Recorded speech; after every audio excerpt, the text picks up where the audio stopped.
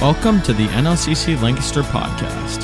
We hope and pray the following message blesses your life. For more information about this podcast and other resources, visit us at nlcclancaster.com. Ephesians 4:11. Jesus gave some to be apostles, some prophets, some evangelists, some pastors and teachers.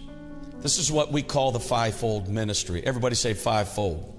Turn to somebody and give them five. Say, that's the fivefold right there. What is their purpose? Their purpose, the fivefold ministry, if I could say the leadership ministry of the church, the fivefold ministry, their mission is to equip the saints for the work of the ministry, for the edifying of the body of Christ. Everybody say the work of the ministry. Everybody say the saints. Not New Orleans, but Lancaster NLCC saints. And then 1 Peter 2 verse 9. This arrests my attention. But you, this is written to the believers, are a chosen generation, a royal priesthood, a holy nation, His own special people, that you may proclaim the praises of Him who has called you out of darkness into His marvelous light. You were once not a people, but now you are the people of God. At one time you had no mercy, but now you have obtained mercy. So by the help of the Lord, for a few minutes, I would like to challenge, hopefully inspire, and give you permission today to step into your destiny. My subject today is the priesthood of the believers. Would you say that with me? The priesthood of the believers. And you may be seated. So, I'm not a theologian. I do have a master's in theology, but I'm really not a theologian. I'm an exhorter. And let me tell you what exhorters do. Exhorters, they always have a word. They always have a message. They're always ready. This is Romans chapter 12. There's 7 spiritual gifts. One of them is exhorter, and that's me. And exhorters, they're ready with a message, but they got to find a verse to make it legal. That was sort of a joke right there. They had to go get a verse. Oh, okay, I got a verse. I can go give this message. And so I'm an exhorter. I'm ready to go bear hunting with a stick right now. I'm ready to charge hell with a water pistol. Any other exhorters in the house? See, exhorters, you know, they're like, hey, what's holding up the delay? Let's go. And so this is how I feel about what I'm going to present to you today. And exhorters are not the deepest preachers in the world, okay? And to illustrate that right now, I brought a picture today of an apple. And I want to show that to you because I'm a very deep, everybody look real theologically at the apple. This is really going to get deep right now. So when we look at an apple, we see the parts of an apple. Everybody say the stem, say the skin, say the meat, say the core. Is there anything else? See, you're as deep as I am. There are seeds. And how many seeds are in the average apple? 6, 4. Somebody said 20. He's way off. There's about 5 to 8 seeds on average. And whatever answer you gave is right. In an apple. Now, sometimes I think we're asking the wrong question. And if you ask the wrong question, you will get the wrong answer. You have to ask the right question to get the right answer. For example, the right question was asked in Acts chapter 2, verse 37. Men and brethren, what shall we do? That was the right question. And if you ask the right question, you will get the right answer. And here's what Peter said. Repent and be baptized, every one of you, in the name of Jesus Christ, for the remission of sins, and you shall receive the gift of the Holy Ghost, for the promises unto you and to your children and all who are far off, even as many as the Lord our God shall call. Clap your hands if you've obeyed the gospel of Jesus Christ. So let's imagine that apple is NLCC on Sunday morning, okay? The apple is NLCC on Sunday morning. And pastors, you know, we first of all, we want to know, how was the offering? How was the offering? Okay, that was great, thank God. Next thing we want to know is, how many were there? Of course, pastor's already upset because people are on vacations, people are sick. Usually this first row is full of young men, I've already been told. And I don't know where they are today, but we're sorry that they're not here.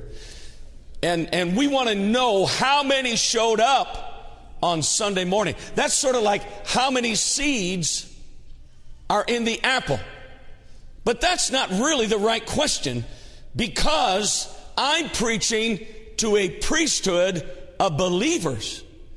I'm preaching to people today who have been filled with the Spirit, baptized in the name of Jesus, who understand the authority and the miraculous power of God. And you understand that power and authority of God doesn't just work in this building. It is not exclusively operational at an address or a campus called NLCC. How many knows the Holy Ghost will travel?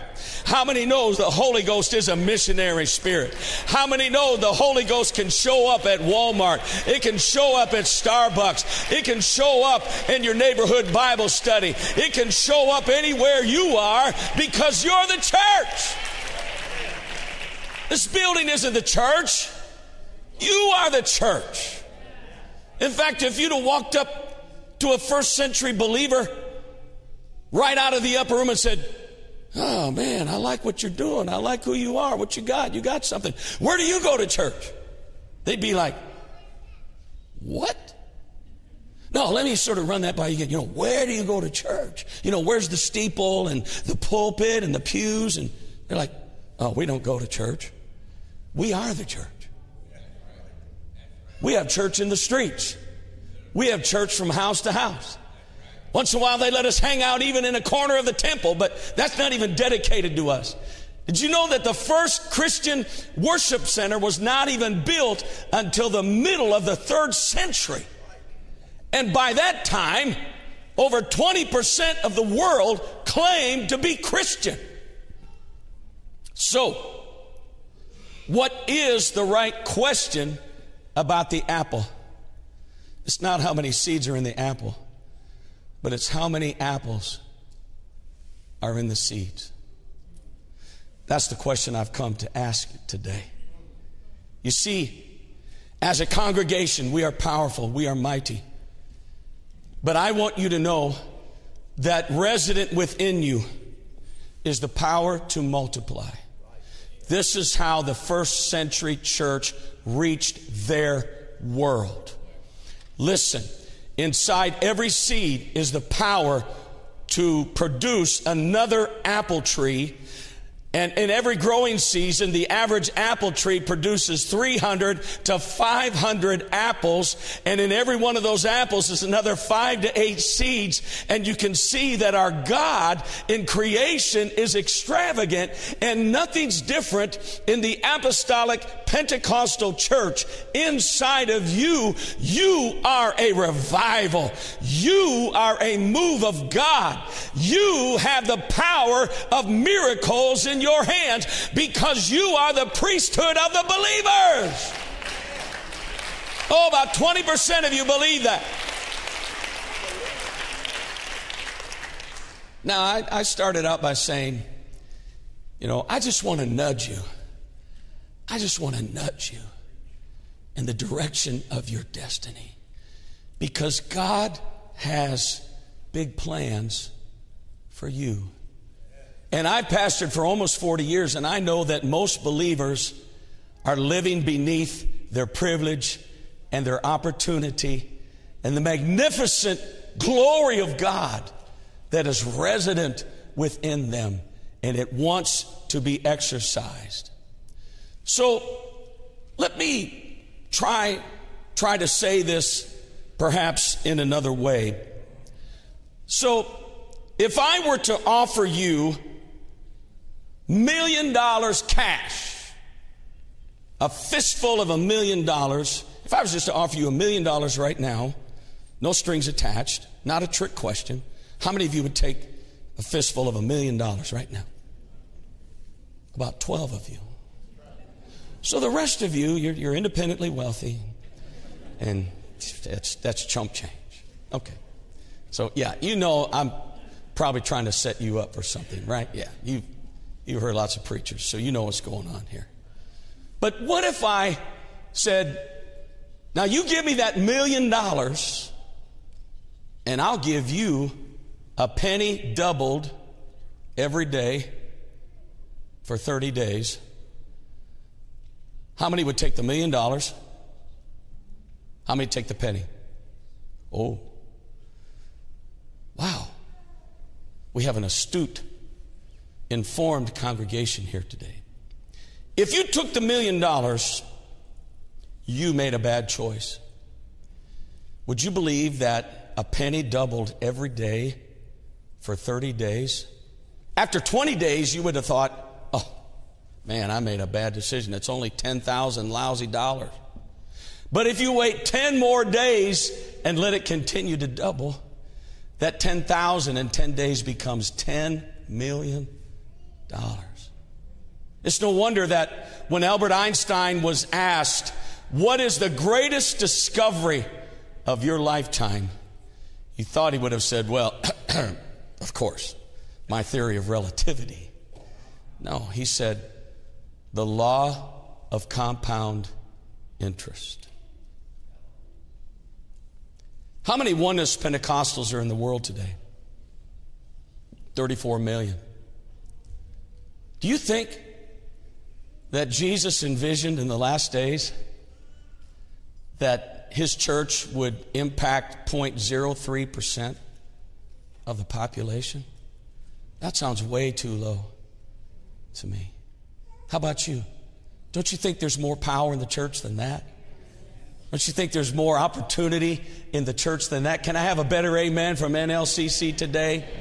Listen, if you come to church to hear a nice sermon and go to lunch and not have to do anything with it, you got the wrong preacher here today. But I've come to challenge you to get on the mission. I'm saying to you that if we will get on the mission, what is the mission? Matthew 28:19. Go and make disciples of all nations and baptize them. Praise God. That is the mission, and you are the priesthood of the believers, and you have been called to get on the mission. If every one of us had a heart to make disciples, and we took an entire year to teach somebody a Bible study, to meet them at Starbucks, to meet them at McDonald's, to hang out in their house, and just take a couple hours a week and teach them and train them in the Word of God. Take a whole year to do that, and then those 2 disciples go make 2 more disciples. Do you know that we could impact the entire world's population in 9 years? So when Jesus said, go make disciples, he wasn't kidding. He wasn't blowing smoke. He wasn't asking you to have a good day. He's saying, go change the world. Clap your hands to the Lord.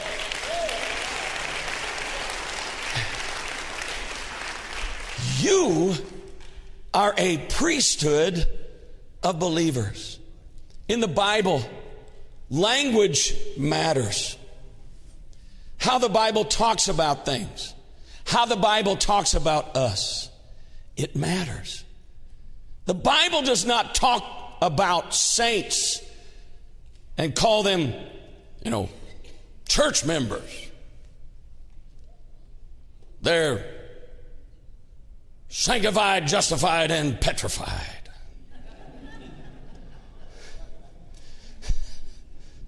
And I saved them, called them out of the world, put them on a church pew to be boring for the rest of their life. Does that sound like the mission? We go to the zoo, and we see these powerful animals, these 500-pound grayback gorillas and these 1,000-pound king of the jungles. And these powerful animals, we emasculate them and we put them in an enclosure, and we never really get to see how powerful they are. And I know for a fact, because I've pastored almost 40 years, I don't know you personally, but I know people like you who were crazy for the world. They were wild for the devil. You went on escapades, exploits. You were doing incredibly stupid things and having a blast. Can I tell you something? Where did all your excitement go? Where did all your hunger for adventure go? What about all your wild and crazy parties? Isn't the kingdom of God a party? Hallelujah. Amen. When the prodigal came back, they threw a party for him.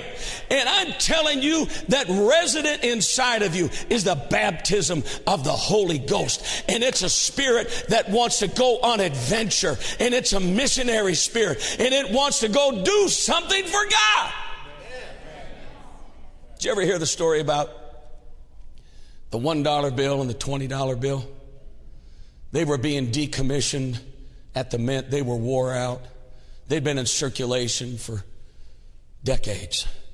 And the $20 bill and the $1 bill, they're bouncing down the conveyor belt. They're going to be shredded.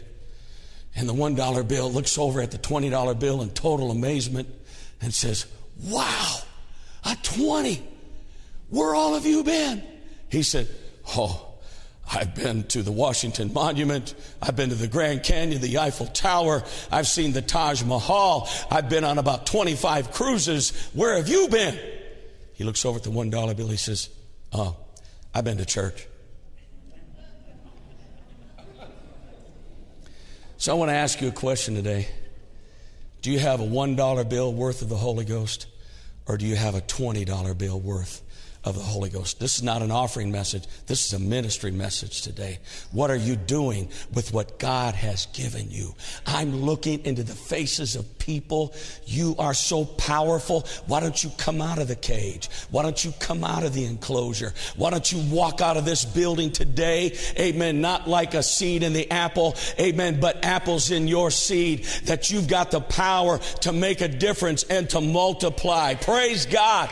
Amen. What would happen to NLCC if we would all realize that we're a priesthood of believers? The Bible says you have been called out of darkness. Everybody say called out. Into his marvelous light. Say into. When God calls you out, he calls you in. Huh? When he calls you out of the world, he didn't call you into nothing. He calls you into something. Called out of darkness into his marvelous light.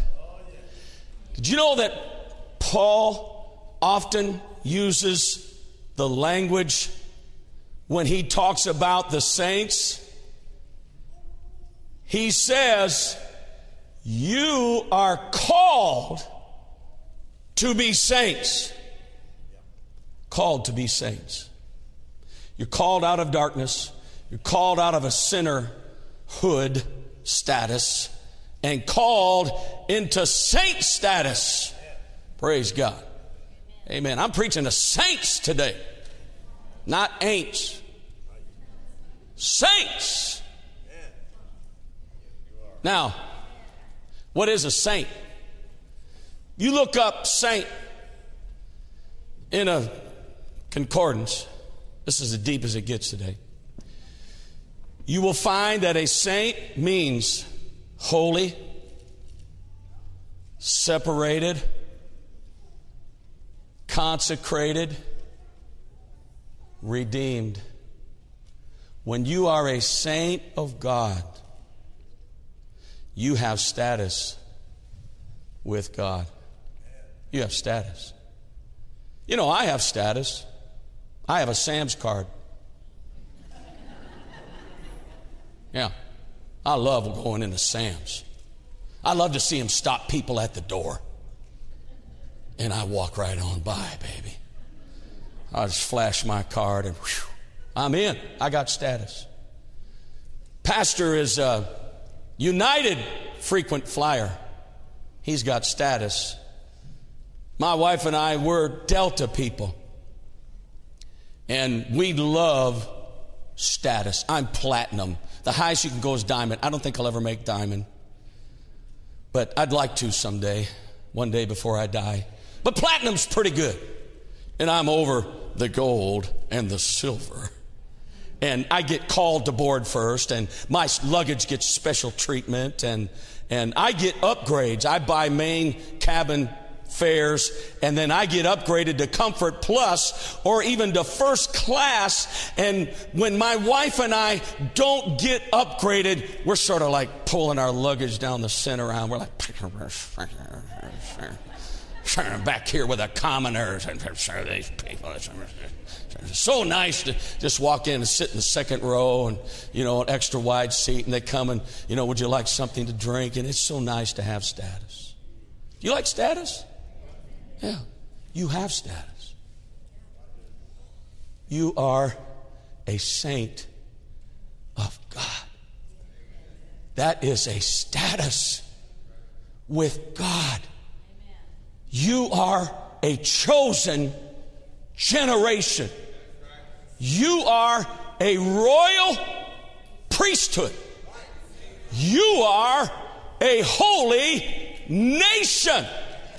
You are God's special designated representatives in this world. Why don't we start living that our status allows us to live in? God doesn't make junk, but when He saved you, He filled you with His power. He gave you a word, and you are on the mission to go impact this world. Amen. The impact doesn't happen in here. The impact happens when you drive off this campus. You got power to change the world.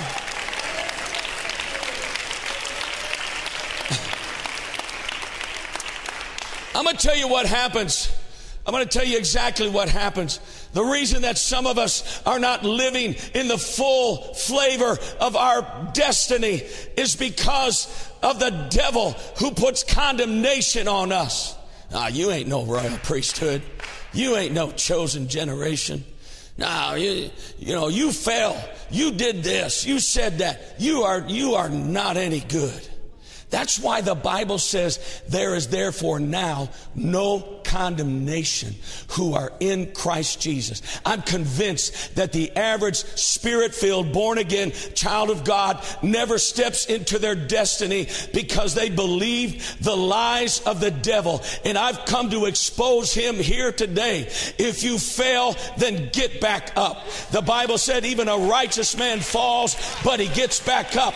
Why does he get back up? He gets back up because when he's down there, he realizes this is not me. This is not who I am. I'm designed for something greater and better, and I'm here to call the devil a liar, and you're a royal priesthood. You're a royal priesthood. Turn to somebody and say, get back up. Come on, yell it again. Get back up. The saints. You are the saints. You are called to live like priests. I've never heard any preacher say that. I'm not patting myself on the back, but I feel like I'm on a mission. I'm preaching this everywhere I go. God has big plans for the church, But let me tell you something. Those plans are not going to come to pass if we as saints think that the fivefold ministry gets to do all the cool stuff, all the fun stuff, all the godly stuff, all the holy stuff, all the spiritual stuff, all the miraculous stuff. Sort of like when Moses walked to the prayer tent and all the men stood at the door of their tent and they were just happy to watch Moses. Oh, there he goes. Good luck, Mo. Hope you can bring the glory back down. I got burgers on the grill here. So. Only Joshua took the journey with him. Listen, I know your pastor. I know his heart. I know what he wants for you. He wants you to be used. He wants you to be a blessing. He wants to partner with you. Let me tell you that all the power of the church is not up here on the platform, in the preachers. And here's the assistant general superintendent, assistant to David Bernard. And boy, he's got all that. Let me tell you something. If God wants to give you miracles and not give me any miracles, if your light shines brighter than my light, I'm not going to be upset about that. I'm going to celebrate your revival. I'm going to celebrate God's goodness in your life. I'm going to celebrate your miracles because your miracle is my miracle. Your revival is my revival. I had a new staff member come up to me. He'd been with me 2 Sundays. He said, Pastor, can I pray for the sick? I'm like, what? Can I pray for the sick? And the Lord spoke to me and said, He's asking you because I've used him in the supernatural, in miracles. And he's been places where his star was shining bright and somebody didn't like it. And they tried to dim down his light. I said, let me tell you something, young man. I said, if you pray for 50 people in hospitals that are hooked up to hoses and gizmos and gadgets, and they all come walking out of the hospital into the house of God, and I pray for 50 people and they all end up in the cemetery, I want you to pray for the sick. I want you to lay hands on the sick. So let me ask you, astute Bible students, a question. Who gets to lay hands on the sick? The believers. Amen. Jesus said it in Mark 16. Did he say, these signs shall follow exclusively the fivefold ministry? No. These signs shall follow the believers. They shall lay hands on the sick. They shall recover. They shall speak with new tongues. They're going to cast out devils. Amen. If they drink any deadly thing, it shall not harm them. Why? Because they are the royal priesthood. How long has it been since you had a miracle? What would happen in your lunchroom if somebody says, man, I got a headache, and there's about 12 people in there, and you just lean over and say, can I just pray for you right now? And you pray, and that headache leaves instantly. What's that going to do? What if somebody has cancer at the office, and you say, you know what, can I pray with you right now? Listen, you don't have to call your pastor. You don't have to call the apostle, the prophet, the evangelist, the pastor, the teacher. That's really the worst thing you can do. The best thing you can do is lay hands on them right now, right here, and see what God will do. Somebody clap like you mean it.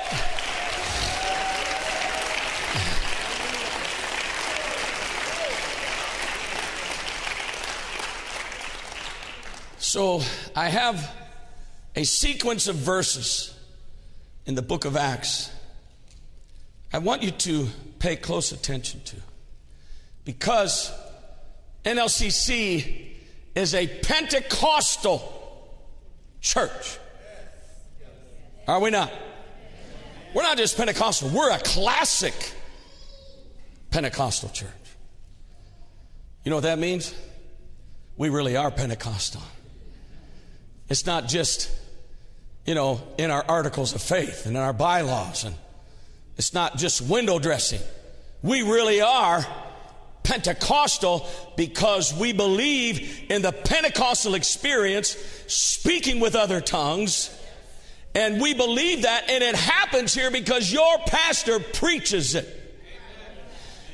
If it's preached, it's going to happen. Because faith comes by hearing, and hearing by the Word of God. We are a classic Pentecostal church. And let me share with you what the impulse of Pentecost is. The impulse or the driving force behind Pentecostalism is we want to go back to the original. Amen. Can I have a better amen? Amen. We want to go back to the beginning. That's what drives us. That's what inspires us. We thank God for Azusa Street, but we don't want to just go back to Azusa Street. Huh? We thank God for the Great Awakening. We don't want to just go back to the Great Awakening. We thank God for the Reformation and those that took the step out from the historic church. But we want to go back through the Reformation. We want to go back and we want to drill down till we get back to 37 AD, where the Holy Spirit was first poured out on the day of Pentecost. We want to go back to the doctrine of the oneness of God, which was the doctrine of the apostles. We want to go back to Acts 2:38, which was the first and only gospel message that will save. We want to go back to separation from the world. And I'm telling you, there's something else we need to go back to, and that's the priesthood of the believers. Say, why do we need to go back to that? I'll tell you why. Because it was stolen from us. I said it was stolen from us. You know, one of the greatest robberies in a church was at Lakewood a few years ago. Pastor Joel Osteen. Somebody stole $600,000 cash from that church. But that wasn't the greatest robbery that the church ever had. The greatest robbery the church ever had happened in the 4th century. And that's when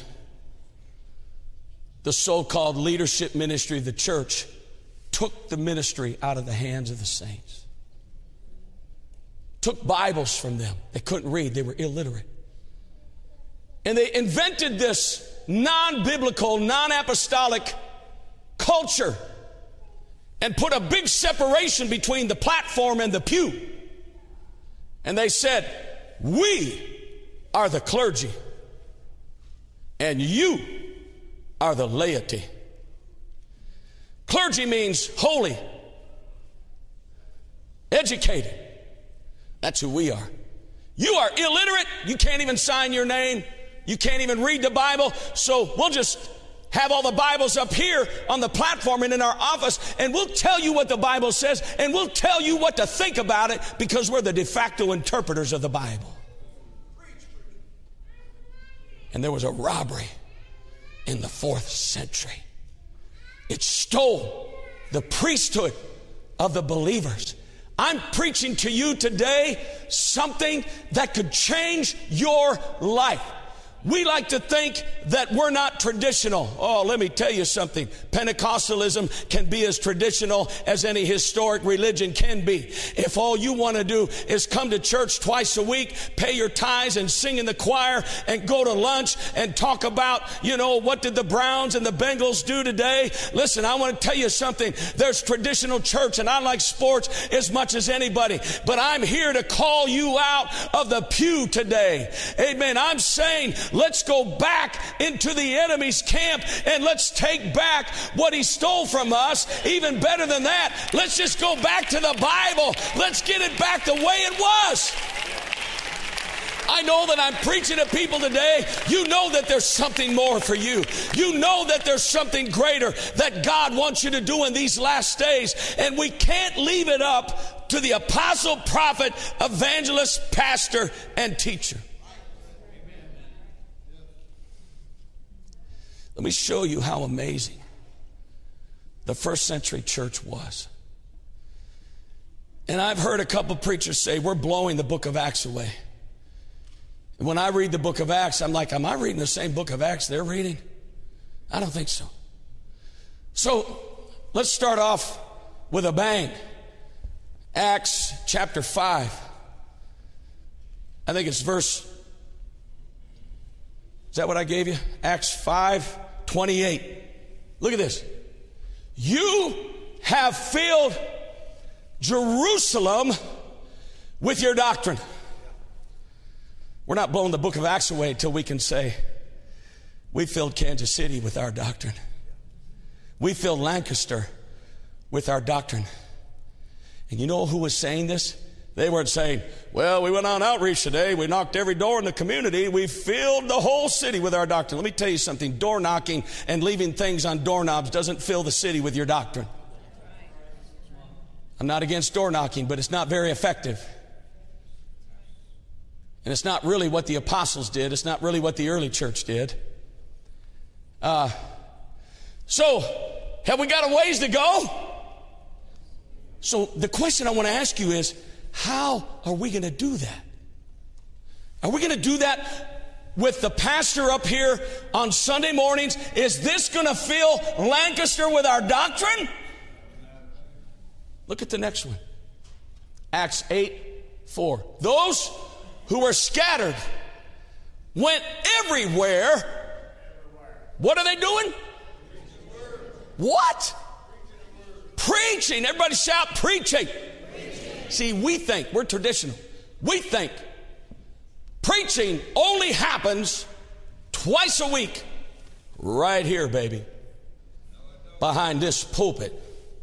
This is where all the preaching happens. I know preachers who believe that. That's not apostolic. That's not how the first century did business. Who is it that's going? Don't tell me it's the apostles, because the apostles stayed in Jerusalem. I'm like, oh, Brother Pilate, I got book on you. The apostles stayed in Jerusalem. So who's going everywhere preaching? Just turn and point to anybody right now.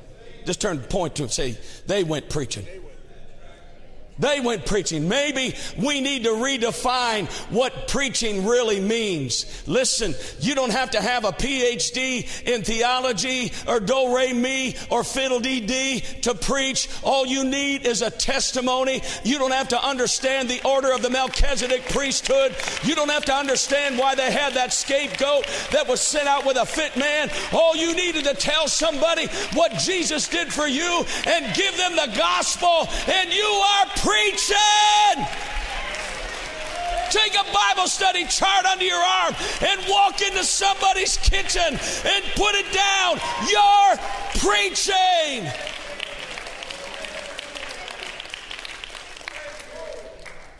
Somebody go, wow. They went everywhere preaching. I don't think we're blowing the book of Acts away yet.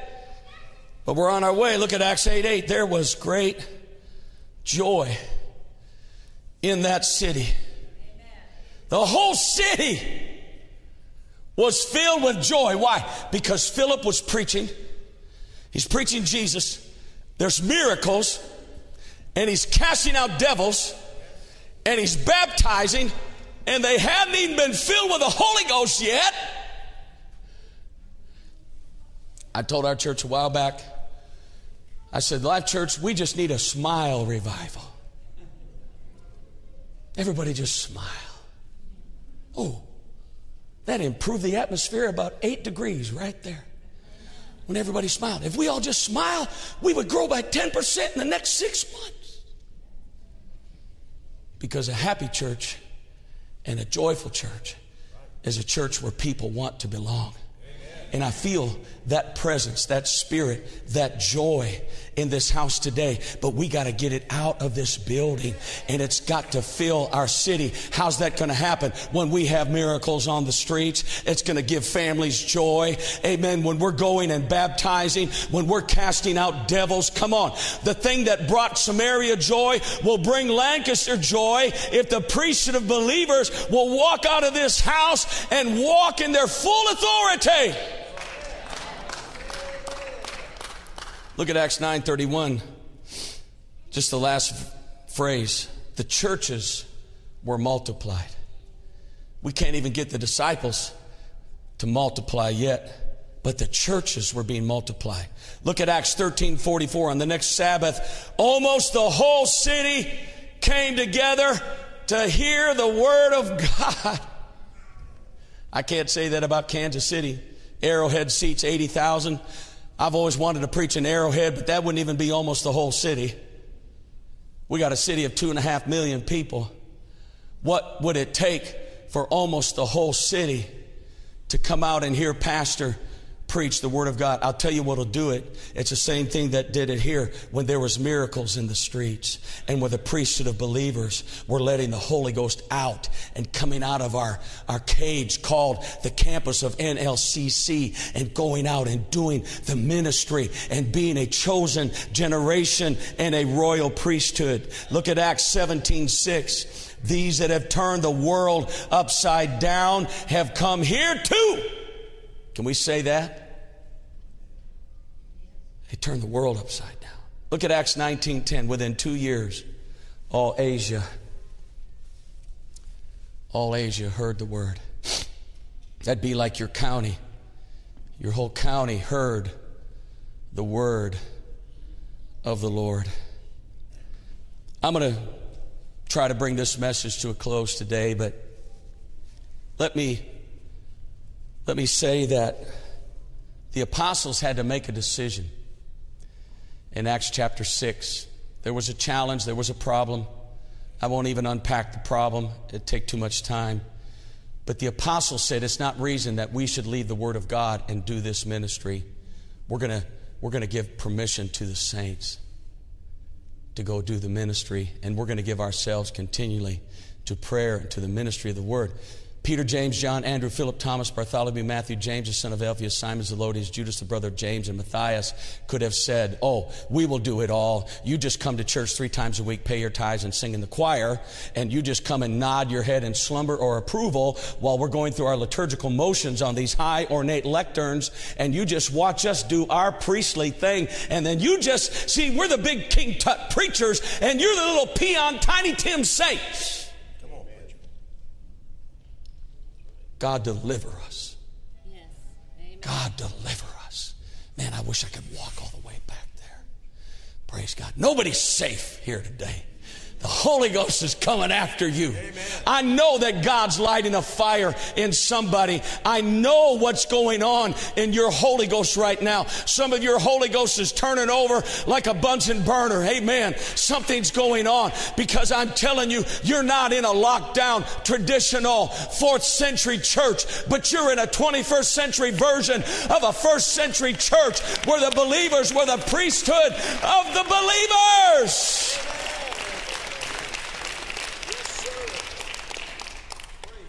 They released them. In fact, the Bible said they laid hands on them. Philip, Prochorus,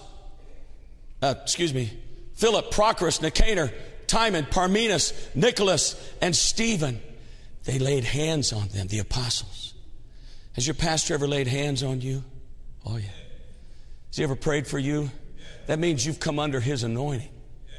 That means you've come under his authority. The apostles laid hands on table waiters. But if you think that's what they were going to be doing for the rest of their life, you got another thought coming.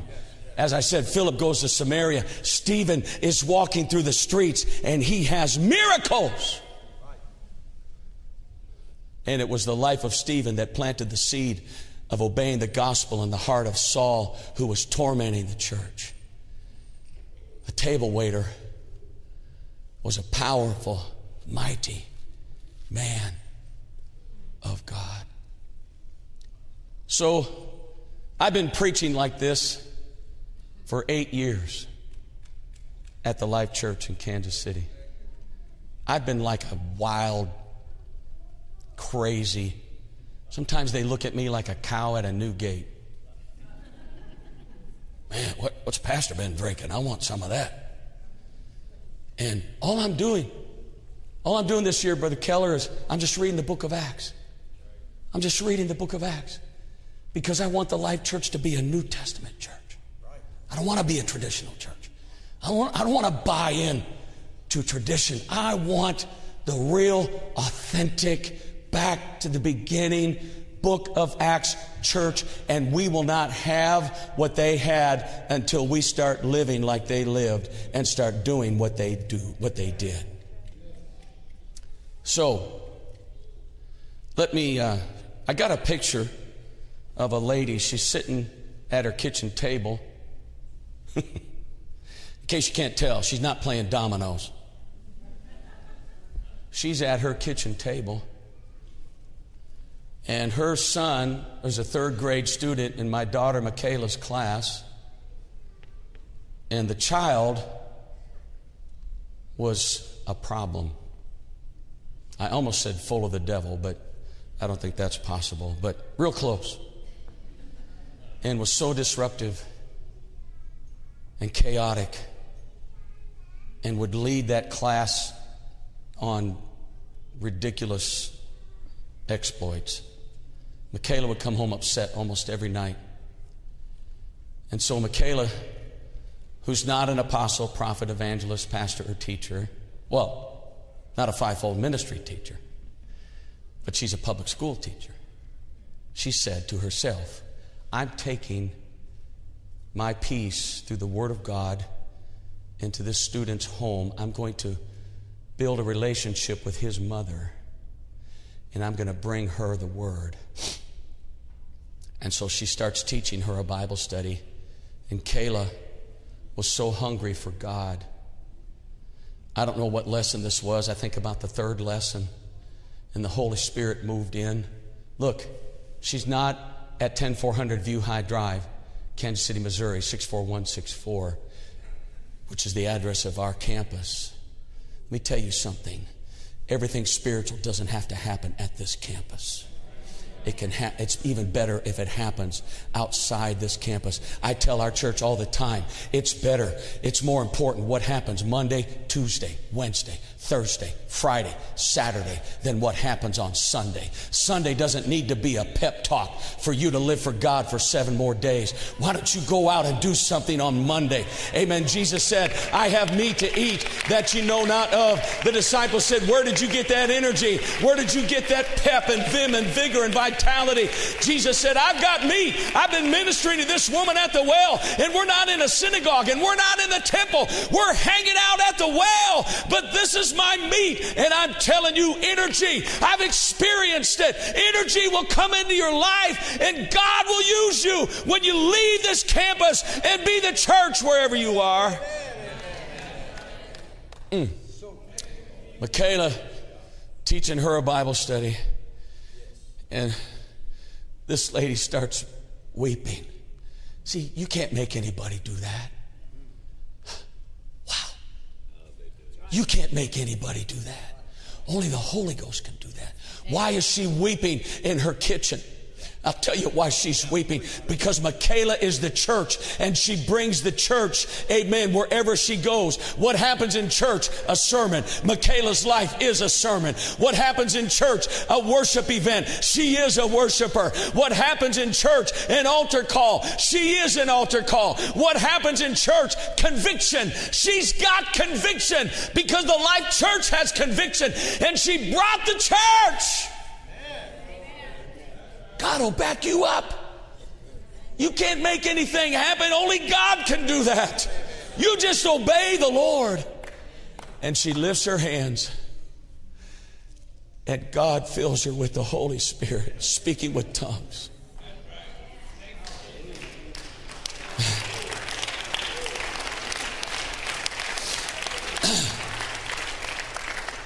So who gets to do the ministry? Just Pastor Keller? Just the paid staff? Man, I like this brother back here. He's got a yes face, and he is with me right now. Who gets to do the ministry? The saints! Because you have status. Because you're not under condemnation. Because you are approved of God. And you have the approval of your pastor. So, who gets to preach? Huh? Who gets to preach? Who gets to lay hands on the sick? Who gets to teach Bible studies? Everybody. What happens in the next 12 months if NLCC, if we say, Pastor, I'm on the team. Pastor, I'm a saint. I'm the priesthood of the believers. There's somebody sitting in this house right now. You're getting ready to get lit. You're getting ready to get on fire. Something's going to happen to you. You've been a traditional, godly, faithful Pentecostal, and we celebrate you, and we thank you for all the offerings and the tithe and everything you've done for missions around the world. But I'm telling you, there is more for you. It's time to step in to the priesthood of the believers. It's time, amen, to turn sinners into friends and friends into disciples. That's what Jesus did. He was accused of being the friend of sinners. Oh, if we could be accused of so much, Brother Jay.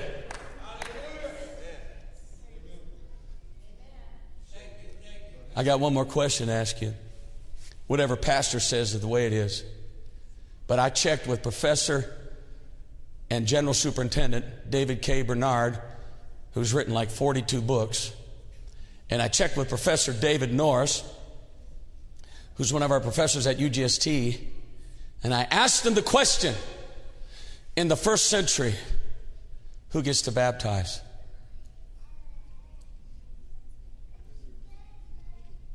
Show that next picture. That's Michaela, my daughter, the priesthood of the believers. Who's she baptizing? Her disciple, that lady who just got filled with the Holy Ghost. I'm putting Pastor on the spot. Pastor, if somebody walked in here, a sanctified saint of God, and said, I've been spending 2 years with this person, they finally obeyed the gospel, would you let them baptize them? I know you would. I'm not trying to change the dynamic of the church, but I'm just telling you what the priesthood of the believers did in the first century church. And you know what? I wasn't there. I found out about it after the fact. So when Michaela told me, did I say, now are you sure she was really filled with the Holy Ghost? I mean, did she talk in tongues till midnight? And did you really baptize her? You know, I wasn't there. I didn't see it. Let me tell you something. The apostles decided we're not bottlenecking the church. We're releasing the church to go do the work of the ministry. Now listen, if you're going to baptize somebody, we want them baptized here. Amen. But I'll just tell you what happened. We got a guy on our staff. That guy can pray lampposts through to the Holy Ghost. He's prayed him through in Taco Bell, Burger King, and the back row of airplanes as they're landing. He said, now just praise God. Let the Holy Ghost come on you. They're landing. All right, seat bells. You're receiving the Holy Ghost while they're landing. I can't do that. I don't have the gift for that. But he was teaching a Bible study to a 90-year-old man in a nursing home that was hooked up to everything, and the man wanted to be baptized. And the doctor said, if you disconnect him, he's going to die. And the family said, we want great grandpa to be baptized. However many greats he was. And the doctor said, all right, we're signing off, but we're not taking any responsibility. They wheel him in, and he's hooked up, and they get him into the therapy room right next to the hot tub, and they fill it up, and they make it nice and comfortable. And they said, now, and they pull everything out, and they put him in the water. And he says, I baptize you in the name of Jesus Christ for the remission of your sin. He baptizes him. He comes out of the water. He said, receive ye the Holy Ghost. The guy speaks in tongues for 10 seconds and dies in the water. Woo! That was close. He came sliding into heaven, and Peter said, man, you timed that down to the last second. We didn't even get an offering out of that guy.